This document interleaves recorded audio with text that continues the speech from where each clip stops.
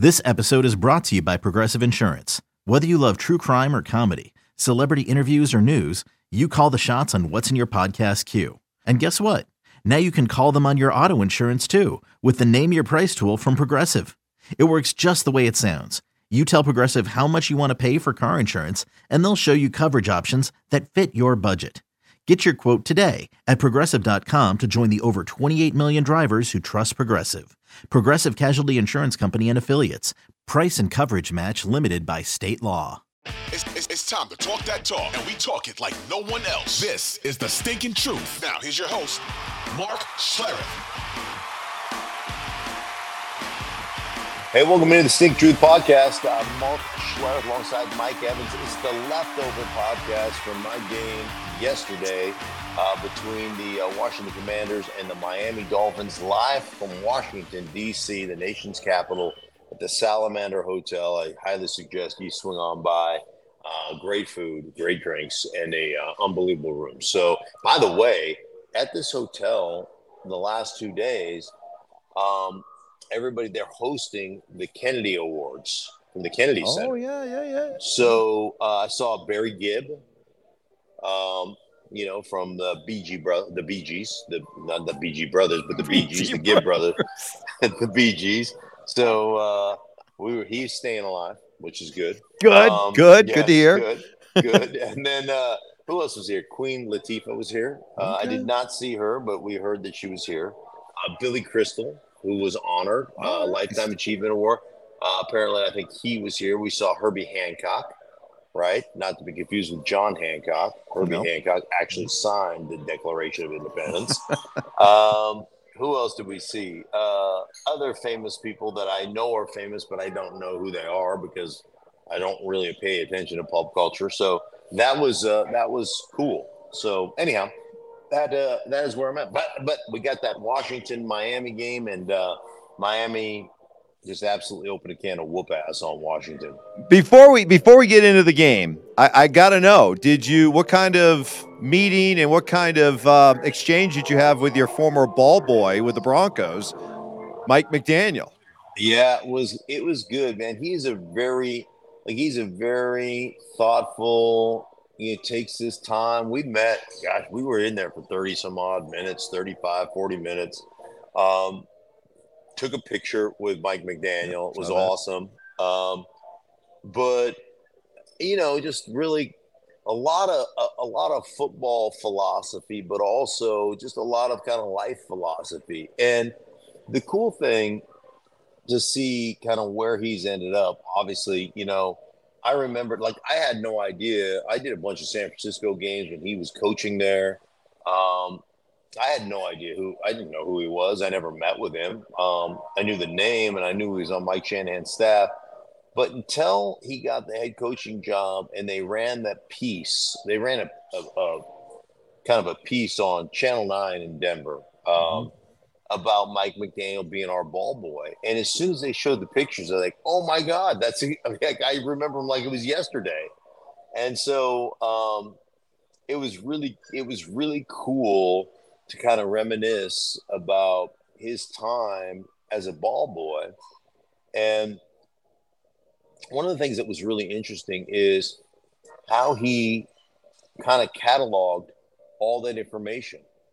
So he said, I was always hanging around. I was in the locker room and I was cleaning up and doing the things that I was required to do. But he goes, I always heard players talking about kind of coaches and practice and plays and all this stuff. And he goes, I was just a fly on the wall. They didn't care about me. So I got the real insight into how players felt about certain things. And he goes, and I just kind of filed that away and documented that if I ever get this chance to get where he's at, because that was his desire, I'm going to remember all this stuff that I heard as kind of this fly on the wall. And go ahead, Mike. Well, I'm just kind of curious because you talked about really getting a chance to talk philosophy as a coach, life.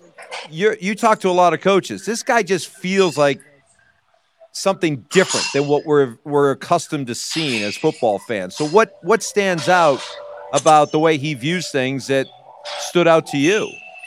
Yeah, well, one, he's just genuinely authentic. Like he is, he embraces his nerdiness.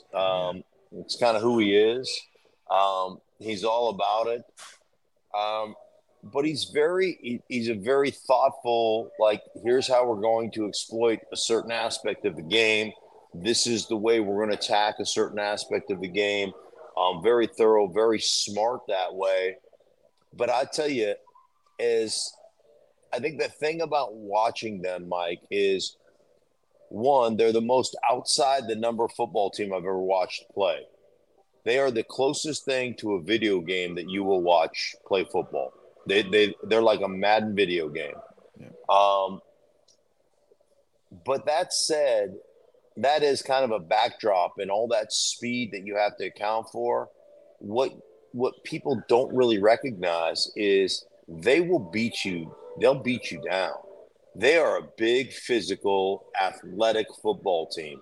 And so you get so enamored with getting to the edge and stopping them and taking away their speed that they'll hit you downhill and they'll just beat you up. I mean, they just have the ability. At one point, they've got the game in hand. They get into 4-minute offense with, I don't know what it was, 11 minutes left, and they ran the ball 11 straight times to score, or 11 or 12 straight times, just bam, bam, bam, outside, inside, outside, inside, ball handling stuff, and they're the number 2 team in the National Football League as far as shifts and motions, right behind San Francisco. So almost 80% of their plays, they're going to shift, they're going to motion, they're going to just try to gain 2 or 3 feet, maybe 8 inches of real estate on you to create an angle. And they're going to snap the ball and they're going to beat you to that point. So they do a great job with all that stuff. But I think, like, going back to Mike McDaniel as part of the Broncos in 97 and 98, winning back-to-back championships, one of the things he mentioned to me was our group up front and how it always impressed upon him, you want to win championships, you have to have a dominant offensive line. You have to dominate the trenches. And so that really resonated with him. So all that eye candy, all that explosiveness, all that over-the-top stuff to Tyreek and to Jalen Waddle and all those guys, bottom line is you can't do that if you can't dominate a line of scrimmage. And he said that was always the thing that impressed him about the Broncos 97 and 98 is just how good we were up front. And that allowed us to do all the things that we were doing. And so also fun to talk to him about the influence of Mike Shanahan and Kyle Shanahan, the OCD nature of those two, and how just that has influenced him and the attention to detail that you have to have. But I think the thing that was most impressive is this guy has gone from ball boy to intern to doing whatever he had to do to getting booted out and working his way back in. Like he is, he's done it with no money, no sleep, no whatever, no fanfare. And he just keeps grinding. And it's a great story, man. It's a really cool story. And I just enjoyed the heck out of sitting down with him and talking to him. I'm curious, watching Tyreek Hill play in person, is it similar to watching him on TV? Yeah, he does. He just closes cushion. Like you can be 12 yards off and think you've got a great cushion, and before you know it, he's on your toes. Like, and then you're like, when he gets on your toes, you're screwed. There is nothing you can do. He's got that much speed and athleticism. Jalen Waddle's got all kinds of speed and athleticism as well. Their running backs, Devon Achane has got. So I was talking to a coach. You remember John Embry, who was coach for the Buffs, and John has been around the league for a long time. He said in practice the other day, because they wear the monitors, the speed monitors, and he said that Jalen Ramsey was flying to try to catch Devon Achan, trying to catch him in practice and just grinding and hit 20. He hit 22.6 miles an hour in the practice field.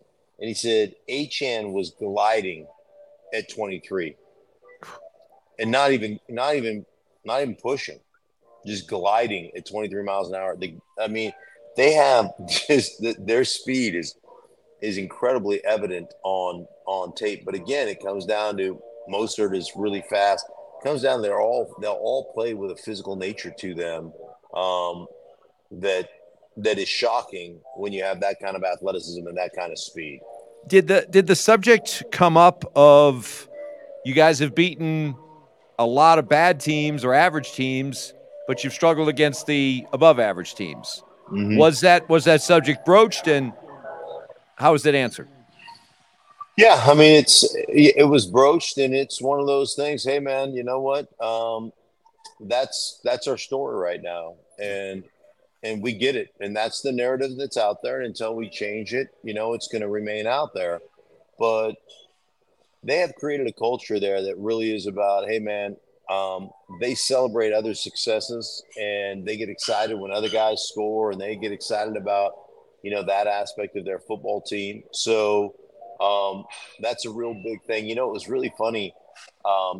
Mike McDaniel brought up our loss to Jacksonville in 1996 because he grew up here in Colorado, and he was part of our, he's a ball boy for us the next 2 years, and talking about how we always talked about it, how we always talked about, us losing that game, and we'd be in practice and having a couple of bad plays or bad practice, and that would come up in the huddle like, hey man, let's not pull a Jacksonville now. Let's make sure we get our shit together.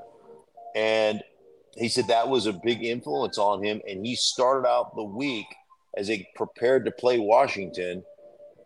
Going back to last year's December, they ended up losing 5 of 6 games. They won the last game of the season against the Jets to sneak their way back in the playoffs.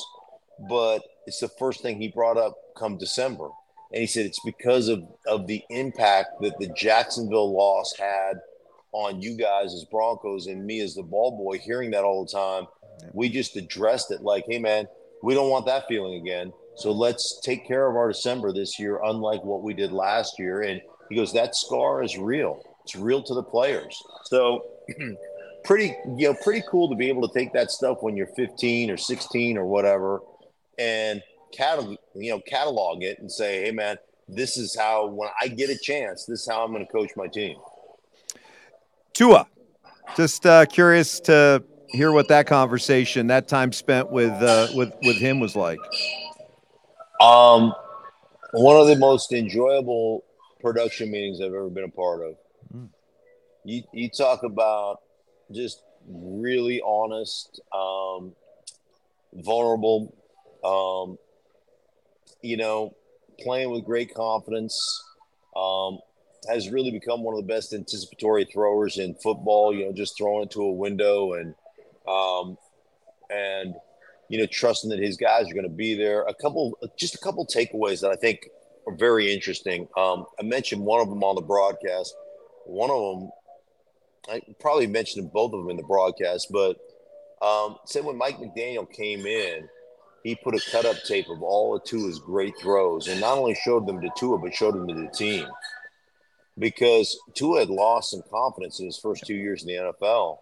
And he said, it wasn't up to my standard. I had lost some confidence. And it was having that belief in you as a football player where Mike McDaniel goes, dude, like he said, the first thing he got was a tape of all the out routes he had thrown. He goes, these outs are like on point, on time, on the money. Like, and Tua was like, well, everybody can throw an out route. And he goes, not like this, they can't. Not everybody can throw an out route like this. And so it was not only selling Tua on how good he was, but selling the team on how good Tua was potentially and how good he could be. And it's amazing what happens to you as a player or what happens to you as a person if you just have somebody that believes in you, right? And really believes in you, how powerful that is. So I thought that was really kind of a big for me, a big storyline. And to his admission that, man, I had lost a bunch of confidence. And Mike McDaniel really helped me kind of garner that confidence again. The other thing I thought was really interesting, and I've never heard anybody talk about this. So I asked him about adjusting the timing of his throws based upon having Jalen Waddle and Tyreek Hill, two of the fastest guys on the planet, on his football team. And he said he has really sped up his drops to match those guys' speed. So the timing of a route combination is faster when Tyreek is running it or when Jalen Waddle's running it than when everybody else is. So he goes, I actually sped my footwork up to, we're running curl flat, we're running double slants, we're running, whatever it is slant drag, whatever we're running. I've sped my feet up on my drops to match those two. And then he said, now if my primary is a different target, if it's River Craycraft or if it's Jeff Wilson or if it's, Cedric Wilson or if it's, Chase Claypool, then I slow my feet down accordingly based on those guys running routes. So I found that fascinating. Like, man, I speed my feet up when I'm throwing to Tyreek Hill because he's out of his brakes so dang quickly that I have to speed up. So I've made that the standard, and then I adjust everybody else. Washington, is it just? Are we watching the final death throes of this franchise under Ron Rivera? Did you being around, did you just get the feeling like this thing is just spiraling? It not so much spiraling, Mike, but it like when I was there early in the season, man, there was some energy to the practice and and there was some belief that we could go somewhere. And obviously this time it didn't feel that same way. There's a lot of things that I disagree with, and I really like Eric Bieniemy. There's a lot of things that I would disagree with as a football player based upon that offense. The fact that they throw the ball almost 70% of the time. They lead the league in throwing it with a young quarterback. I don't agree with that. I don't believe in that. Some of it's personnel-wise. Every tight end they have is 6'5" and 250 pounds and really can't block. So, like, every guy is built the same. It's this cookie cutter, and I don't mind guys being built the same, but I would like them to have different skill sets, right? I'd like to have some versatility in that. They have a fullback on their roster, but they don't use him. He was inactive yesterday. He's been a little bit banged up in Alex Arma, but you can't. That offense, you don't have the personnel to get heavy, to get big, and get fat people on the field, which I think is always important, right? Get some fat guys on the field, slow their defense down, and let's play that game. See if we can get a matchup. If we can condense and get big, and you get big to match us, but we still have skill that can beat you, that to me is something that they don't have the option to do. They can't do that. So I really like Sam Howell. I think Sam Howell has a chance to be really good. I don't think you're giving him the best opportunity to be good based upon the offense and the personnel that you have. I will say this. I think receiving-wise with Dotson, with McLaurin, with Samuel, I think you're as good as there is in the NFL with those three guys. De'Ami Brown can play. I think you've got some players. But again, I think you need to take some of the pressure off that quarterback. I don't know that. I know Terry McLaurin didn't have a catch yesterday. I think it's only the second time in like 87 games or something he didn't get a catch. Said he got a lot of cardio in. Yeah, he said he got a lot of cardio in. But I will tell you again, it just goes to show you the construction of the Miami Dolphins. They went out and traded for Ramsey. They've got Xavier Howard on the other side. And I talked to a couple guys who said, I think that's the best tandem of corners in the National Football League. And Ramsey, let me tell you, Ramsey's a dog. So I was talking to one of the Miami coaches pregame and said Ramsey Ramsey plays our scout team because he wants to cover Jalen Waddle and Tyreek Hill. He's like, that's how I'll hone my skill set, is to cover those two guys in practice. Sure. So he wants the challenge of doing that. And this coach was just like, this dude's straight up a dog, man. He's like knocking out rookies going, no, man. I'm going to play some scout team right now because I want this. And you just don't see that. I guarantee you, I never got in the scout team because I wanted some extra reps or I wanted a bigger challenge. Right. I wasn't built that way. I was like, no, thanks. You guys can handle that. So, he's they're a really solid roster, but I think that there's going to be, massive overhauls toward the end of the season here in Washington. Final thought on Washington, because it is about moving forward, big picture. Feel bad for this current coaching staff, but they got into this business. But did you get a chance to visit with any of the new ownership, and did you get a sense of, where this thing is going, and what would your message be to Commander fans about the new ownership and what you can rely upon, I guess? Yeah, I didn't get to see anybody. I didn't see the owner. I didn't see Magic. Normally I see Magic because normally he's here at the game. I didn't see anybody. So no, I didn't get to talk to ownership, but I feel like this ownership is taken over. Other franchise took over Philly and kind of helped rectify that situation. So I do think that they will take their time and they'll make what they think is the best decision to move this franchise forward. So I do think they're in good hands in that regard. But, that always comes with some tough decisions that have to be made. All right, this being the Leftovers broadcast, Washington, Miami, anything else that you wanted to get out that you didn't get a chance to during the broadcast from your big sheets there? Let me just look at my